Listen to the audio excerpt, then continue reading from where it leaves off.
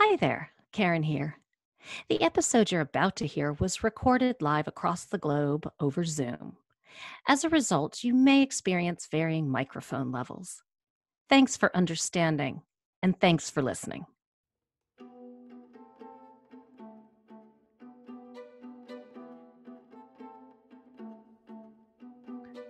It's an overcast morning on Brighton Beach in Sussex, England. The year is 1790. It's your first official day on the job, working under the famous Martha Gunn, and you bet you're nervous. The job of a dipper is important, and it's tough work. You've got to get it just right if you are to impress Mrs. Gunn and continue working with the old, established Brighton Dippers. There are some 20 dippers on the team right now, all eager to prove they have what it takes to be accepted into a lucrative career with the potential for lifelong job security. One of your fellow dippers gestures for you to follow her. You oblige. The beach is just over the crest of a hill, and as you follow your new colleague, you begin to smell the ocean before you see it. The scent and taste of the salty air invigorates your senses, and you feel momentarily peaceful. But as the hill crests, revealing the sprawling sea and beach below, a knot forms in your gut. First one, it's all you, your colleague says, pointing a finger at a blocky wooden structure on wheels in the near distance. You don't have to guess at what it is. It's the first time you've seen one, but you know exactly what it is.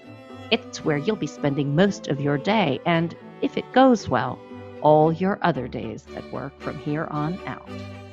It is a bathing machine.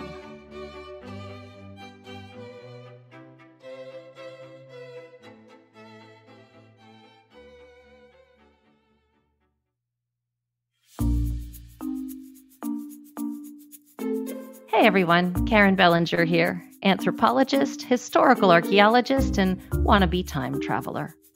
Welcome to another episode of Working Over Time, the podcast that examines the human experience and society through the lens of work, over time, and across cultures. On today's episode, we're talking with author and seaside historian Dr. Catherine Ferry about the job of the seaside dipper. More specifically, the members of the old established Brighton Dippers, who worked under the truly fascinating Martha Gunn, an 18th century entrepreneurial powerhouse largely responsible for the legacy of this somewhat peculiar career.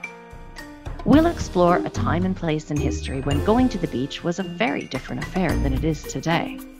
A time when women and men had separate sections of the beach and distinct bathing hours, and when several bone-chilling dips into the sea a day could indeed keep the doctor away. Let's dive in. No pun intended. Okay, yes, it was. Catherine is a historian who loves to be beside the seaside. She earned her PhD in Victorian architectural history at Cambridge University, and since falling in love with beach huts, has become a leading expert on the buildings and traditions of the Great British Seaside Holiday. Along with several books on that subject, Catherine has published on Victorian homes, 1950s kitchens, the little-known history of bungalows, and the official history of Butlin's chain of British seaside resorts. Her latest book is Seaside 100, The History of the British Seaside in 100 Objects. The Dippers apparently are number 4 on that list, as a sneak preview.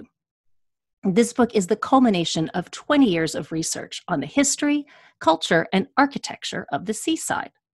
And just to mix things up, Catherine's currently finishing a book on a 19th century order of Anglican nuns, and next plans to tackle the social history of plastic. She's a well-respected lecturer and frequently contributes to television and radio programs. You'll find Catherine on Twitter and Instagram at Seaside Ferry, and also on Facebook. Catherine, we're so excited to have you today. Thank you so much for joining us. I'm absolutely delighted to be here, Karen. So I'm going to ask you to start us off by giving us an English Regency period 101. I mean, surely there's more to it than Jane Austen and Mr. Darcy and that wet shirt. Not sure I can imagine more, but no, please. The wet shirt Enlighten is, us. yeah, the wet shirt is kind of a popular place to start, and what a place to start. But I think just the kind of Jane Austen aesthetic is kind of a really good way into understanding the Regency, because the Regency was a time of literary and artistic endeavour and lots of kind of new trends in British architecture and fashion and politics, culture. So we're talking about, at its slimmest, the Regency really is quite a short period between 1811 and 1820. And that is the period when King George III, well known for his madness, that's when he was incapable of ruling the country. And so his eldest son, the Prince of Wales, became a proxy for him, and he was the Prince Regent. And so that period was the Regency. But actually, the things that are going on in culture and literature, etc., at that time, they don't just, they don't immediately start in 1811, and neither do they finish in 1820. So the time span kind of, the term is used to describe a longer period. So we're talking from sort of the 1790s rather, to the accession of Queen Victoria in 1837. So that's a bit of King George III's reign. Britain is at war for a lot of this period with Napoleonic France. So international politics are changing a lot at this period. But the Prince Regent is a key patron of the arts and culture. So there is this real burgeoning of sort of cultural achievement. It's been spoken of as sort of mini renaissance in British cultural life, actually. Okay. The thing was that the Prince Regent was spending a lot of money that wasn't his, so he got himself into debt and was spending a lot of the Exchequer's money. But we got some good things out of it, in terms of our stately homes and Windsor Castle and the Brighton Royal Pavilion. And Britain was on the cusp of really, the Industrial Revolution was already underway. So a lot of the things that we identify as being from that period, steam technology and the kind of new materials coming into buildings and just the whole technological revolution, that's happening during this period before it really sort of takes off throughout the 19th century. And one of those key things was steam printing, which sort of opened up the way for mass literature, for novels to be published and serialized in newspapers. And so sort of Jane Austen comes out of, or her popularity comes out of, these kind of technological innovations as well. But at the same time, there's a massive gap between rich people and poor people. And the literary, the stories and the literature in the press and the kind of the families and the characters that we identify from Jane Austen, they are the elite, and the poor people are learning about these. They're having this sort of currency and creating important fashions, and the seaside is one of those fashions. So, Catherine, this is clearly a time of immense social, technological change. Who was the seaside for as a leisure venue at this time?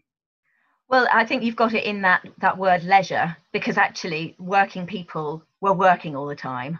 So they didn't have the potential to escape, to go to the seaside or any of the other sort of what we might consider holiday destinations, which would be sort of inland spas. Think of places like Bath and the Jane Austen characters being sent off to enjoy the whirl of fashionable society there.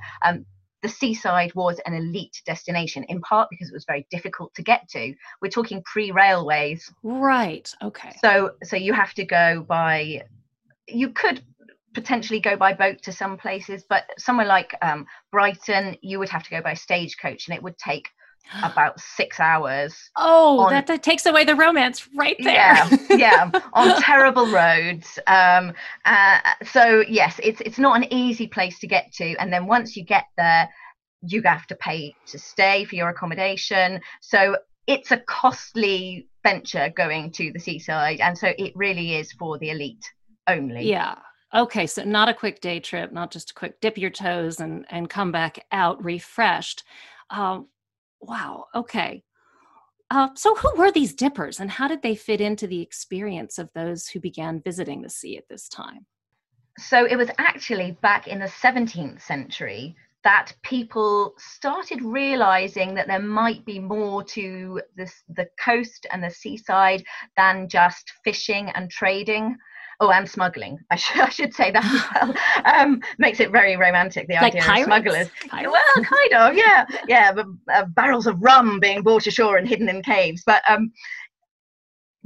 most normal people just wouldn't really consider going to the coast unless they had business there, until things started to change in I guess it was in the 17th century, because in 1626 a lady called Mrs. Farrer discovered a mineral spa at Scarborough. Scarborough's on the Yorkshire coast, up on the northeast of England. So not only did they have this mineral water that people could come and drink, but they were right next to the sea. The spa was literally, the water was coming out of the cliff. So in the first instance, people were going there, and the sea just was a minor, well, frankly, inconvenience, because it stopped you getting to the spa when it was high tide. But over time, people came to recognize that actually the water of the sea itself might be just as beneficial as the spa water coming out of the spring, the natural spring. Literally, the doctors would write books about these things, and whatever ailed you would be cured by going to the seaside. Spa towns like Bath, Tunbridge Wells in Kent, Buxton in Derbyshire, they're kind of losing their allure by this point. They're a bit old hat. So yeah, the seaside offers a bit of novelty, something different in that whole transformation from humble fishing village to seaside. This is a city these days. There were some really key figures, and among them were the dippers who administered the medicinal cure. So they are like the kind of nursemaids of the doctors who send people to the seaside to get better. So it sounds like taking the waters at one of these kind of traditional interior spa locations was really a fundamentally different experience than doing so at the seaside. Yes, it was. I mean, it was the seaside was founded, the institutions there all kind of transferred from inland, but it was just a different venture because of the sea being such a different location and context. And in a spa, if you went to Bath, the water is nice and warm. It's quite relaxing. You're absolutely right. And the sea, if you're not used to it, can be intensely scary, and people just had no kind of background of putting themselves in the water. The only way you do that if you were on a boat and you fell overboard and you were drowning. People didn't that would know not how be a to very swim. relaxing, healthful experience. Well, so tell us then how the dippers emerged to address this problem. So the idea of the medicinal cure is a really important bit in this whole story, because the doctor, having looked at your condition, would then prescribe the way that you take the treatment, and that would be a series of dips over a course of weeks or maybe months. And you wouldn't just be dipping in the water, you would be drinking it. But it's an emetic, it's all about cleansing your system. You would start off with that, and then you would go into the water with the help of the dipper. And when you say with the help of the dipper, lay that out for us. What exactly did the dipper do? So the dipper's job was essentially to make the patient take to the water, which wasn't necessarily, like we've just said, that this is not likely to be, certainly in the first instance, a very comfortable experience. So the dipper is there to kind of make the patient enter the water and then actually physically hold them underneath. Oh, that sounds horrible. It's interesting that accounts of it do recognize that once you get used to it, it's like a kind of health reboot, and actually it could become enjoyable despite its quite obvious flaws. If it was totally hideous, it just wouldn't have taken off. So there clearly was some kind of benefit. It's like the worse it is, the better it is for you. Yeah, I guess so. What doesn't kill you? I mean, there's no doubt. I mean, anyone who's ever swum in the ocean knows there are few feelings more exhilarating than when you pop back up, right? Just the way you feel, it's remarkable, and it is unique. So I suppose even if there was a moment of fear or discomfort while plunged under, someone who was familiar with this procedure would know that there was a better phase to come. Yes, I think so. I think it's that why people enjoy cold water wild swimming these days. It's the same fundamental idea, that the cold on your body, the effect that it has in actually sort of making you more alert and awake. And yes. That was the kind of the idea behind the whole process, I think. Right. Okay. Well, let's really go down to the well, I can't say get down to the ground. We'll go down to the sand. Let's put ourselves right into the world of the English Regency period dipper. Just please walk us through a typical day for one of these people. Let's just start with when they wake up. What are they thinking about? Even though this is a service job and these are they're lowly born people who are doing this job, nonetheless, one of them in particular became very famous, which means that we do have this kind of information about how her day would have gone. And it is a woman in almost all cases. Okay, so it's a woman's job. Okay. It is a woman's job, yeah. And this lady was called Martha Gunn, and she was really one of the pioneers, because in Brighton there was a key doctor called Dr. Richard Russell, who wrote a book in 1750 which was called A Dissertation on the Use of Seawater in Diseases of the Glands, particularly the scurvy, jaundice, king's evil, leprosy, and the glandular consumption. So my. Yeah, everything. So he brought together all these case studies, and he had influential patrons, customers, patients, call them what you will. So this really helped put Brighton on the map. And at the same time as he is publishing this, Martha Gunn is sort of in her 20s. She comes from a fishing family. She's got no education, but she sees the potential of this new fashion, this trend for people with money coming to her town to take the water. And so she sets herself up as a dipper. So she's an entrepreneur. She is totally an entrepreneur. Absolutely. I need love to get that. this across, because she's brilliant. Yes, she is. She is seeing the potential and doing something about it. And it could have been a male thing, but it was Martha Gunn who took on that mantle quite early on to make money in a town where there wasn't much else happening, really. So she was born in 1726, and until the age of 88, she was down on the beach at Brighton at 6 o'clock in the morning every morning. Wow. So she was standing there in her dipper's uniform, which you might imagine that would be relatively lightweight, since her job is basically standing in the water all morning. Sure. But it wasn't any such thing. She was kind of clad in layers of thick serge. I guess 6 o'clock in the morning is going to be pretty chilly, actually. So that was partly to keep warm. And she always wore a sort of cotton mob cap, and on top of that, a bonnet, which was partly how people recognized her. This was what she wore over her entire career. And she was there, as I said, at 6 o'clock every morning to meet people with her pitcher. So I guess nowadays in England we'd call it a jug, but a pitcher is, something she's got her quantity of seawater in this pitcher, ready to pour out to the patients. Because the first thing that she's going to ensure everybody does, all of her customers are going to do when they come down to meet her, is drink half a pint of seawater before they go into the water. Could they get a chaser of plain water? I just know if I swallow seawater, all I want is something to just remove the taste from my mouth immediately. Exactly, yeah, I know. And people did say that it made them extremely thirsty for the rest of the day. But the chasers that they came up with were kind of equally disgusting, because one of the other doctors around that time suggested that putting some new milk, fresh milk. No, that's much worse than just leaving it as it was. It's so disgusting, right? Yeah. Yes.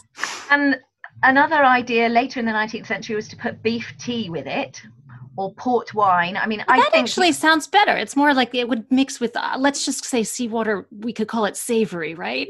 yes, yes, exactly. Yeah. I think I did read about one idea of putting it with gin, which I think would be my favorite. That sounds one. lovely. But, yeah. Well, if you're going to have it, you might as well have something nice with it. Yeah. So that's the first job of the dipper. And Martha and the sort of team of women around her would be there to give people this first element of the cure, and then each person would have their different prescription of how much time they needed to spend in the water. And it's not a question at this time of just walking into the water, paddling, anything like that. And we're not talking about swimming either. This is a kind of ritualized way of entering the waves, and it requires equipment. The equipment is quite sizable. We're talking about something called a bathing machine, but they were a British invention as a way of, I guess, if you think that the people in the first instance, they are coming to the seaside because they think they've got something wrong with them. So it's sort of like an invalid carriage in a funny way.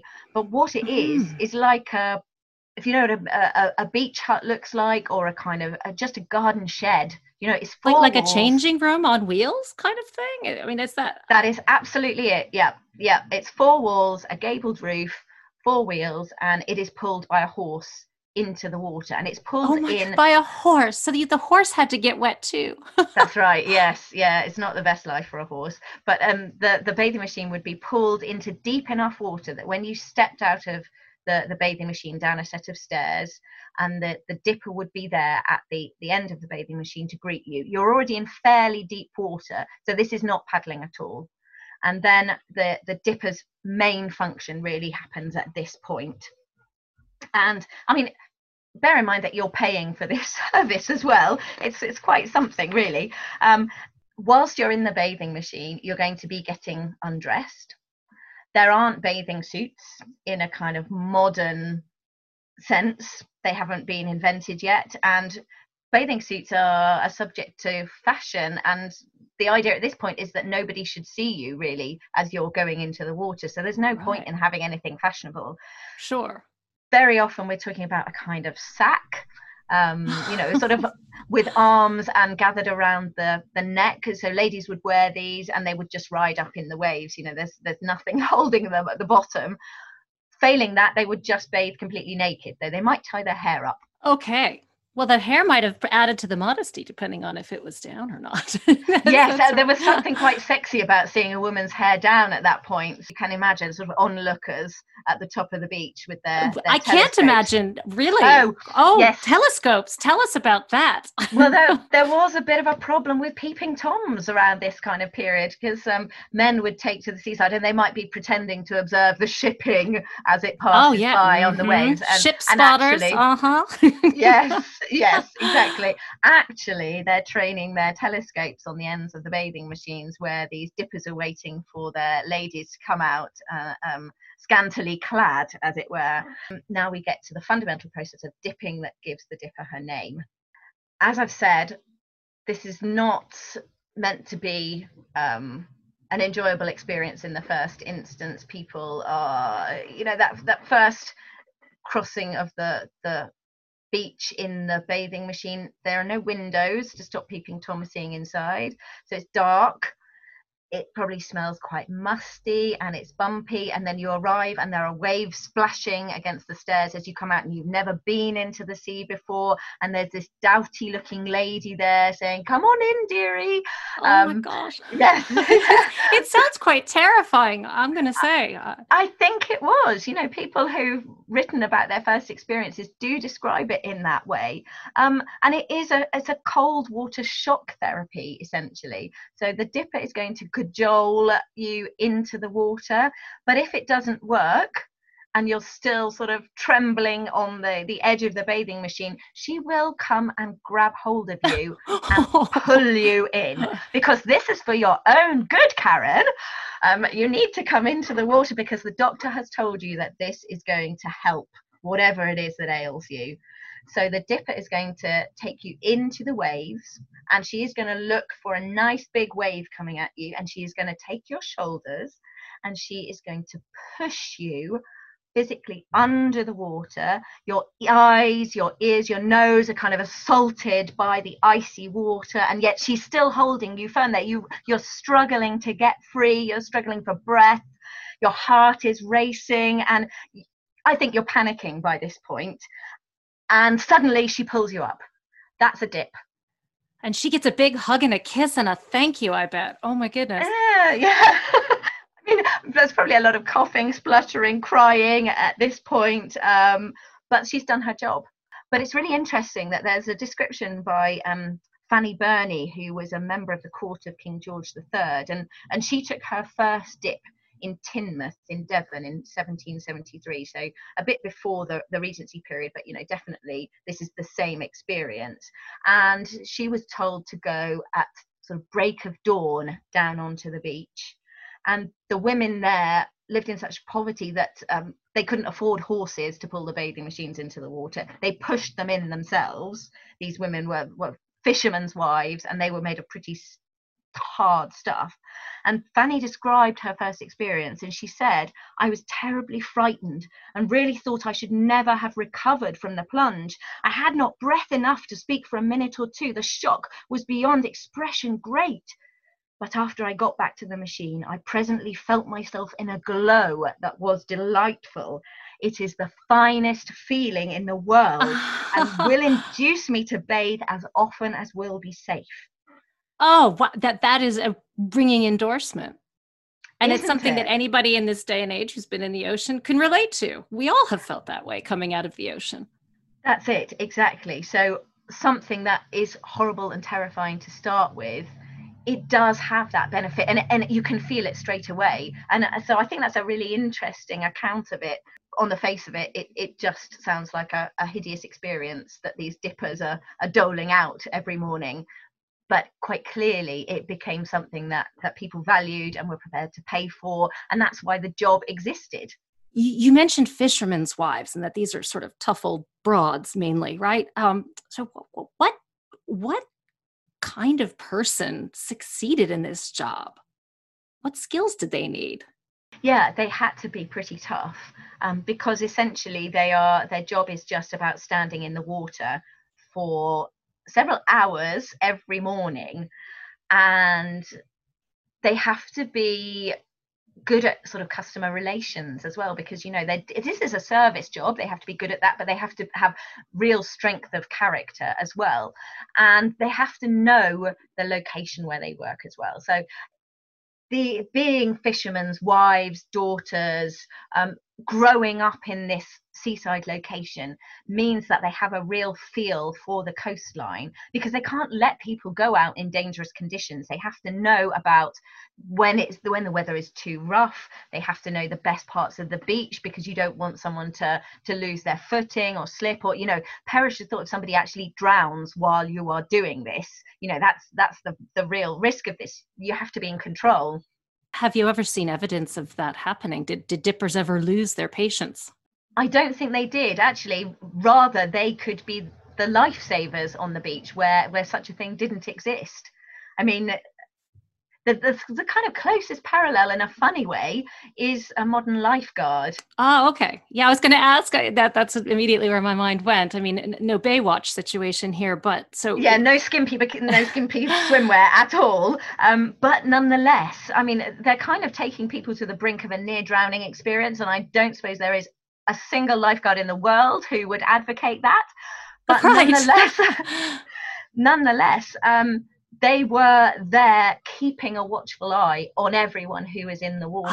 Okay. And they were proficient in saving people, so that, I mean, it's a bit later on, but the dipping tradition continued through the 19th century. And there was one particular woman, a lady called Mary Wheatland, who became a dipper at the age of 14.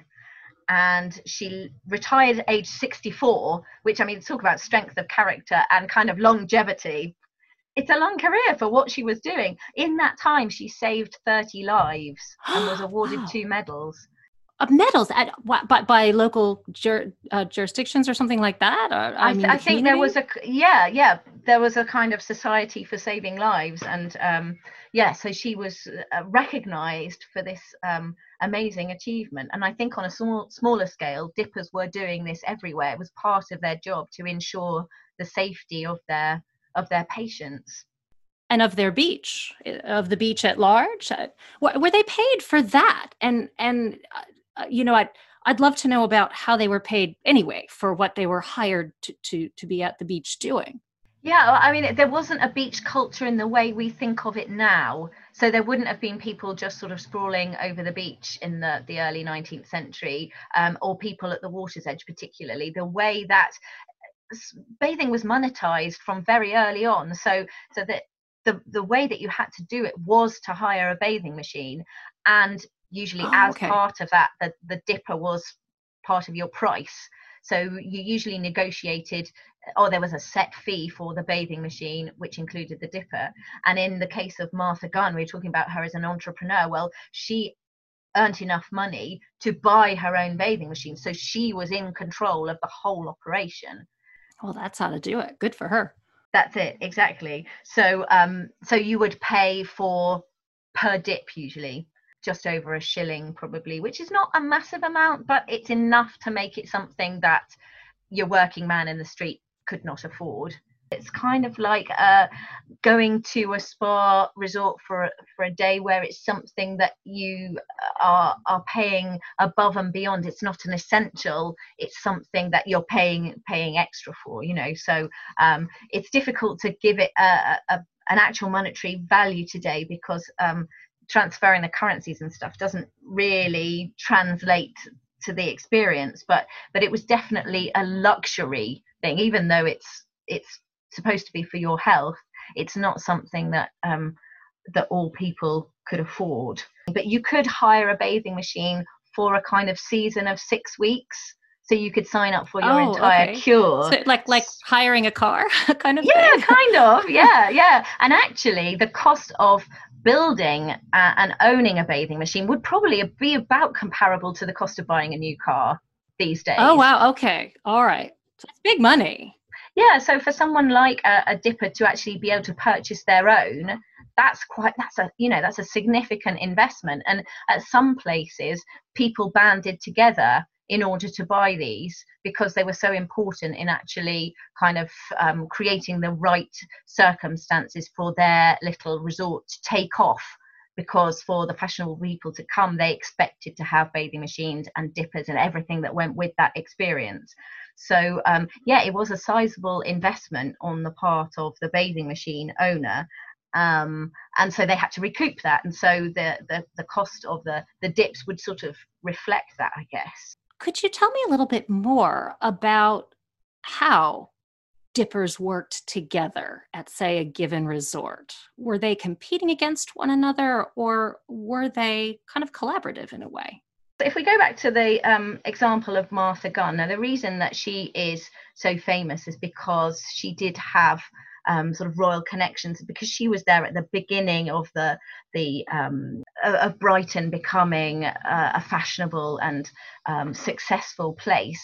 She was able to, once she had sort of worked out the rituals and the way that this dipping was going to happen, she brought together lots of other women. So interestingly, I've got in my collection a little trade card that it says it's advertising the old established bathers of Brighton, and top of that is Martha Gunn, and she is she is the leader, and she almost becomes a national celebrity in effect, because Brighton is the seaside resort where royalty go, aristocracy go. They actually ask for her in person. But of course, she can't deal with everybody. So she's wily enough to get this group of friends and other women. There's about 10 of them on this business card. And so they operate the whole venture. The men who are in charge of the bathing machines, who they dub as careful men, bearing in mind that this trade... Yes, well, this trade card is addressing itself to ladies, so very specifically noble and aristocratic women who might want to know that the men who they might have to come into contact with would be careful, and good horses as well. So no misbehaving. So this group of women are working together as a team, and they are in charge of the men. The men's names aren't mentioned at all. It's the women who are running the operation. And interestingly, this band of women, when a competitor set up in Brighton on the same beach, putting their own bathing machines at a different spot, they took out an advertisement in the local press saying how far superior their service was, how long they had been going, which I think was about 30 years by that point. You know, they're really putting down these competitors, saying, you know, don't go to them because they don't know what they're doing. We are the old established bathers of Brighton, you know, come to us. So there is this competition, but it is collaborative as well. So, yeah, interesting dynamics happening on the beach. Really interesting. And were there other venues in which women could have this kind of economic clout at this time? That's it, isn't it? I mean, that's why it's quite surprising, and it's not a terribly well-known vocation. And in the wider scheme of things, it doesn't seem that important. But actually, the relationships with the women and their clients are quite surprising. I mean, that it's a kind of thing where a comparison might be with seaside landladies, where women are in charge of the accommodation very often, and that might be for the same reason, because their men are working, but the women can stay in the sort of domestic sphere of the lodging house and take visitors in, but it's their house and they're in charge. So it's another kind of seaside context where the women are really the ones holding the purse strings and the power. But there's not an awful lot of other jobs where that happens at this period. So yeah, it's very interesting how they set themselves up. And I think also because in terms of the classes, mixing in this one is particularly unique, because the clientele are wealthy and aristocratic, and they are undressing and then putting themselves in the hands of these working uneducated women. Obviously, when I say uneducated, you know, they've got a lot of brains to them, but you know, they come from a very, very different background. Right. This would be the help. This is the downstairs and upstairs mixing in a you know, tremendously vulnerable nexus of experience. I think that's the word, the vulnerable part of it, yeah, and the trust that therefore is required there. And I guess that's what in that trade card, where those women, Martha Gunn and her fellow workers, are saying the old established, and the length of time that they've been working is about their trustworthiness. You know, that you are coming and you are putting yourself in their hands, and you can trust that they will look after you. And I think that's really important because of that vulnerability, because they are going to see you when you are scared, you know, when you are dripping wet. I mean, like nobody else has ever seen you, frankly, as an adult, right? Let's be honest. Exactly. So that creates this really interesting sort of situation, which just doesn't exist in any other context really that I can think of. And so how was the Dipper viewed by the public at large? I mean, clearly the clients greatly valued the service they provided, but what about people who might just know about this phenomenon? Yeah, so in a funny way, someone like Martha Gunn, her fame transcended the kind of her low status, really, because she was famous as I think she didn't dip the Prince of Wales when he was young, but she was there and knew him, and you know, was pictured in the popular press with him in sort of satirical cartoons, and wow. her figure was turned into something called a Toby jug, which is a kind of souvenir ceramic ware. There were all of these. They were very popular for more than a century. They're actually these ceramic vessels with a handle, a pitcher or a jug, shaped in the likeness of a famous person. And Martha Oh my Gunn, goodness. Is that like the height of fame at this time or what? I mean, it kind of is, because it means people can buy a piece of you. And the fact that sort of late 18th century, early 19th century people wanted to buy the likeness of this woman whose job was standing in the sea and pushing people under the waves is quite a remarkable thing, really.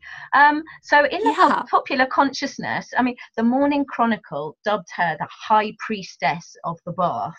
Oh. She was so well known. She had this incredible reputation, and most dippers obviously didn't, and it was because of the association with Brighton and with royalty that Martha Gunn had this, and because she'd been there doing it for such a long time. Nevertheless, each seaside resort, as it emerged around the coast, as more people went to the coast to explore this sort of the health, the cure of being by the sea, most places did have their own sort of local celebrities, as it were, in the shape of dippers, and you would come to know their names, and you might go back every year and you might see the same person and you'd sort of become familiar with them. So in the popular consciousness, in that respect, they are a sort of consistent presence there.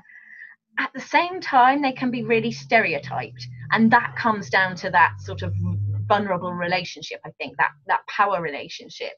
So they would be responsible sometimes, and particularly as the 19th century wore on, for kind of introducing children to the sea for the first time. In some minds, the dipper kind of became this ogre figure, because they were pretty weather beaten to look at, I think. I mean, the accounts suggest that they could be young women as well as old women, but they were going to be pretty swarthy individuals because of where they worked, and they were out in all weathers, and they'd seen it all before, I think. So, if you're a small little boy and it's your first time at the coast, and this is your introduction to swimming, to the seaside, it doesn't matter if you're scared. She might try and encourage you in to start with, but after that, you're just going in, like it or not. Yeah, that's why you're there. Stiff upper lip. Exactly. In the water. And famous people did write about this. So the painter John Constable referred to the Brighton dippers as those hideous amphibious animals, which conjures up quite an image. And then later in the 19th century, Julian Hawthorne, the son of the American writer Nathaniel Hawthorne of the Red Letter fame, he had such a harrowing experience at Whitby on the Yorkshire coast that he was to claim there is nothing else so terrible in the world to a small, naked, shivering boy as the British bathing woman. And he kind of painted this vision of her as a kind of octopus with tentacles reaching out towards him and grabbing him and dunking him under the water, and the kind of being scarred for life by this experience. So the dipper, many faceted, I think, in the popular imagination. That's such a vivid image. So this makes me wonder about accountability. I understand that from what you've said, that the dipper was following a doctor's prescription that the client had brought to her. But was there any kind of accountability? I don't think there was, really. I don't think there was a higher authority there, other than perhaps, public sentiment. If you were too rough and you got a reputation for being horrible, I guess you just wouldn't get any clients. Yes, like having a bad review online or something. Nobody's gonna ask for you. Exactly. I think that is the ultimate sanction in this kind of case, because there will always be other people ready to take your place if you aren't good at your job. So I think that's probably where the ultimate sanction comes, because even though the doctors might send their patients off to the seaside to see the dippers, they weren't there at 6 o'clock every morning to they were probably in their beds.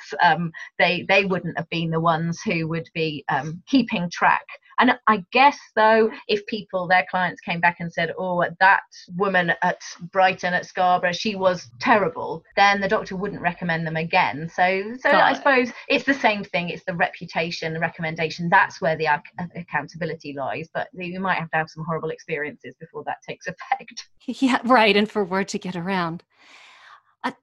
So you've mentioned some of the kinds of patients that the Dippers served. Could you tell me a little bit more about kind of any understanding you have of age and gender breakdowns among them? I mean, the Dippers were all women. What was the mix of the patients? Well, generally, you could have a female dipper who was assisting a male bather. But as said male, you might get laughed at. There might be a sort of sense of, oh, you can't go in on your own. There is sort of accounts of the time that... could men go in on their own if they wished? Well, there were male assistants as well, not many of them. Okay. So, and they didn't sort of work in the same way, and the Dippers were really sort of queens of the beach. But the Prince Regent did have apparently a swimming teacher called John Smoker Miles at Brighton. So they did exist, but they weren't so obvious on the beach, and there was this sort of sense that you just had to face up to it more on your own, but men could have female dippers, but the reverse could not be accounted for. You couldn't be a female going in your bathing machine to meet a male assistant at the other end. That simply was morally utterly scandalous. Yeah. Yes, exactly. There was a case I was reading about where a certain part of the beach at Brighton, they couldn't actually pull the bathing machines up and down each time that somebody wanted to go into the water, because the shore was just too pebbly, so they couldn't do that. So they came up with this other system where there would be kind of burly local men who would carry the patients from the top of the beach into the bathing machine, waiting to then go into the water. But this was described as really being quite a scandalous thing. Not just actually the practice itself, but it was the female reaction actually to this. So there was a sort of roving reporter, a chap called Dr. Granville, who reported on all the spa and seaside resorts around Britain in the 1850s. And he said that he was absolutely shocked by the way that these women clung to the men carrying them into the bathing machines. That's rather nice. So they were quite enjoying it, but actually on a sort of moral, social level, this was not thought very proper, and it's not something that sort of happened at most places. So there was definitely this gender division, and men were expected to use bathing machines, but if you could just go in and deal with it on your own, you were a stronger individual, clearly, and it was a sort of a show of your character, really. So, Catherine, how did the role of dipper evolve from this time period, this Regency time period, and when did it finally disappear? So the dipper was a kind of ever-present figure, a character, if you like, of the seaside around the British coast throughout the 19th century. And I guess that her role as administering a seaside cure was something that diminished over time, because there was far less necessity for people to go to the sea for their health. I mean, people went because it made them feel better, but they weren't going because a doctor said that they had to be plunged underwater in the same way that they had previously. They went to have fun. But bathing machines did continue throughout the 19th century to be the way that sort of society expected people to enter the water. It wasn't simply permissible to take your kit off on the beach and run into the waves like we do now. People just didn't do that, and it actually required the removal of bathing machines and the sort of moral codes that were tied up with them for the dipper and that whole kind of structure of beach use to disappear.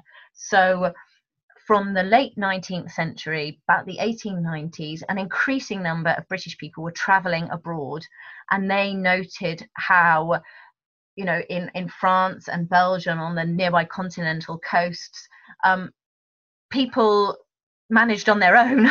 You know, they had bathing machines, but they also dressed appropriately. The key thing to note here is that the naked bathing from the early 19th century continued for men in particular throughout the 19th century. Yeah, so that beaches were highly segregated places because men continued to want to let the kind of mineral salts of the water into their skin.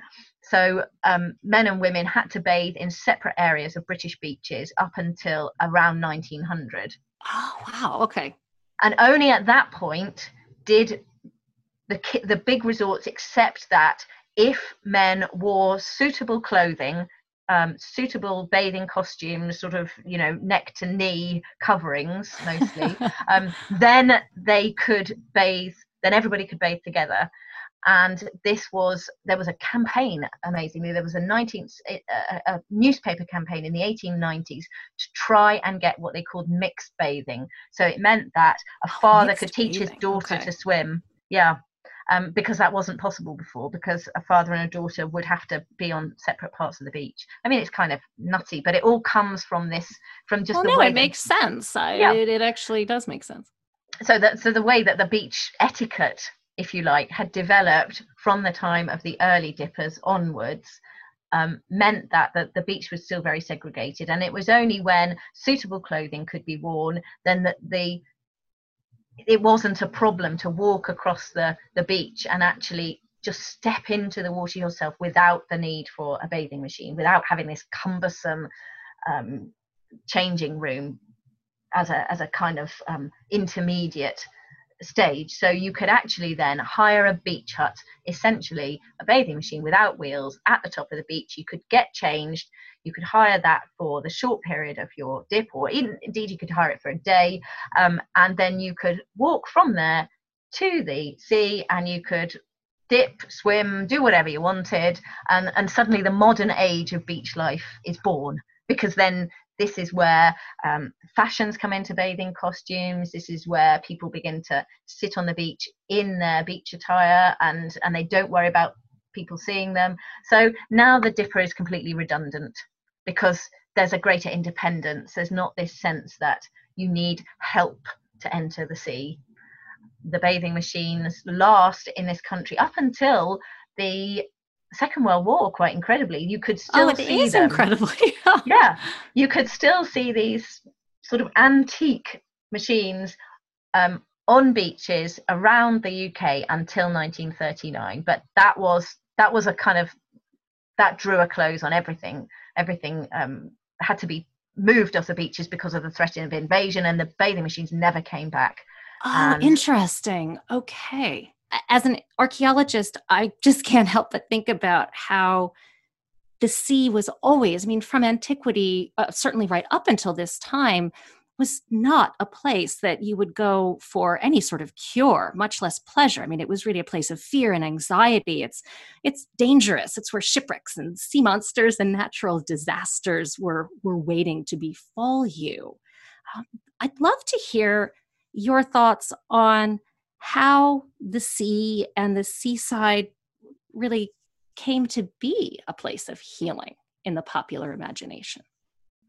Yeah, you're absolutely right. I mean, the sea just wasn't a place, unless you had business there, you just wouldn't go there. But there is this sort of thread in romantic aesthetics and late 18th century thinking about sort of the immensity of the sea and the kind of sublime qualities of it that really does feed into the kind of changing social ideas about what it means to be on the periphery of the country. So the medical cure is absolutely key as a reason to make you go to the seaside. But once you're there, once you've actually undertaken your dip in the morning, then what do you do for the rest of the time? And this is where the kind of the seaside element actually comes into being. So we're not talking about the coast, we're talking about an invented place. The seaside is a human invention. It isn't that barrier between land and sea. It is what we do with that space.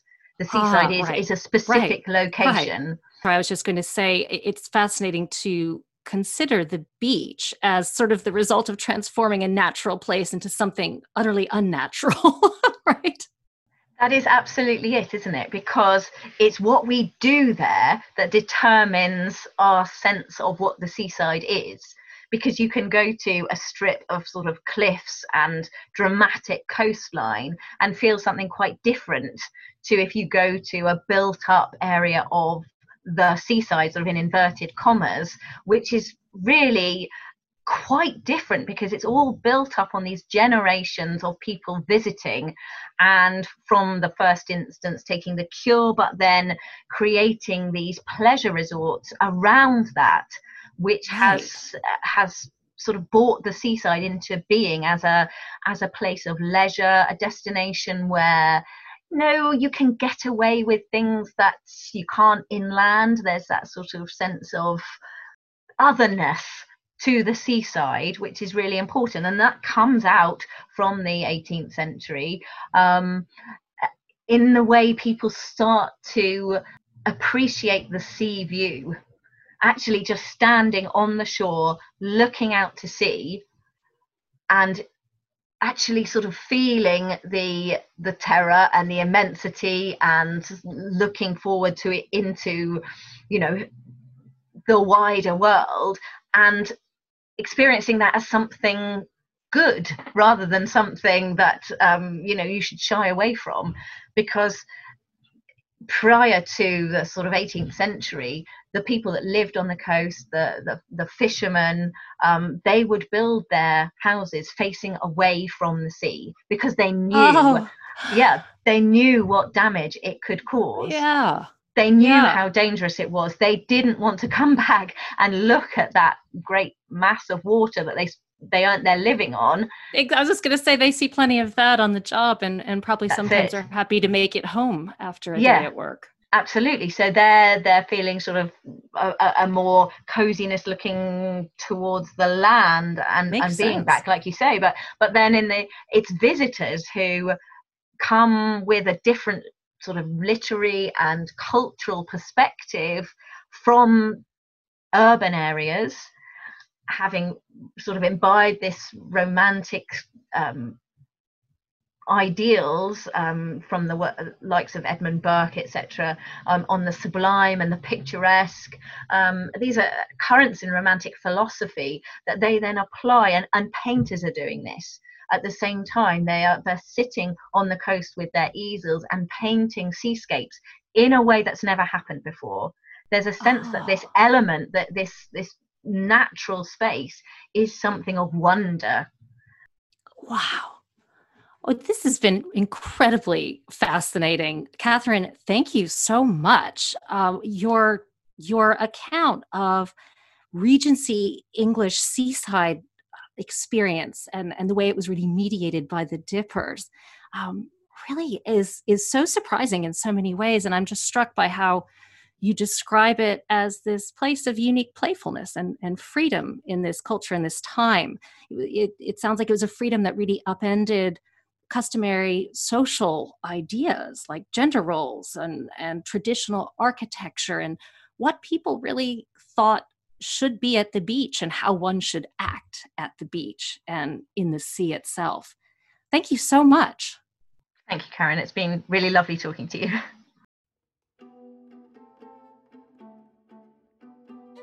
If the work of the Brighton Dippers and others like them reflected the Regency period's medical and social norms, it also marked the beginning of a long evolution in how people perceived the seaside and behaved on this liminal space between land and water. Once a place of mystery and fear, the seaside became a place of revitalization, of escape, relaxation, even reinvention. As Catherine said, the sense of otherness that had always existed in humanity's view of the ocean and the seaside began to shift. Suddenly, feeling small next to the immensity of the sea wasn't colored by fear, but by a sense of wonder and possibility. This was key in shaping the cultural and economic touchstones of the seaside that we all know and yearn for today. Until next time, thanks for listening. Follow today's guest at Seaside Ferry on Twitter and Instagram. And be sure to check out our website at catherineferry.co.uk. Working Overtime is part of the Little Fire Podcast Network and is made in collaboration with Past Preservers. Today's episode was recorded live across the globe over Zoom. It was produced by Karen Bellinger, Nigel Hetherington, Aidan LaLiberty, and Raz Cunningham. Our director was Raz Cunningham. Follow us on Instagram at Working Overtime Series. Thanks for listening, and remember to like and subscribe.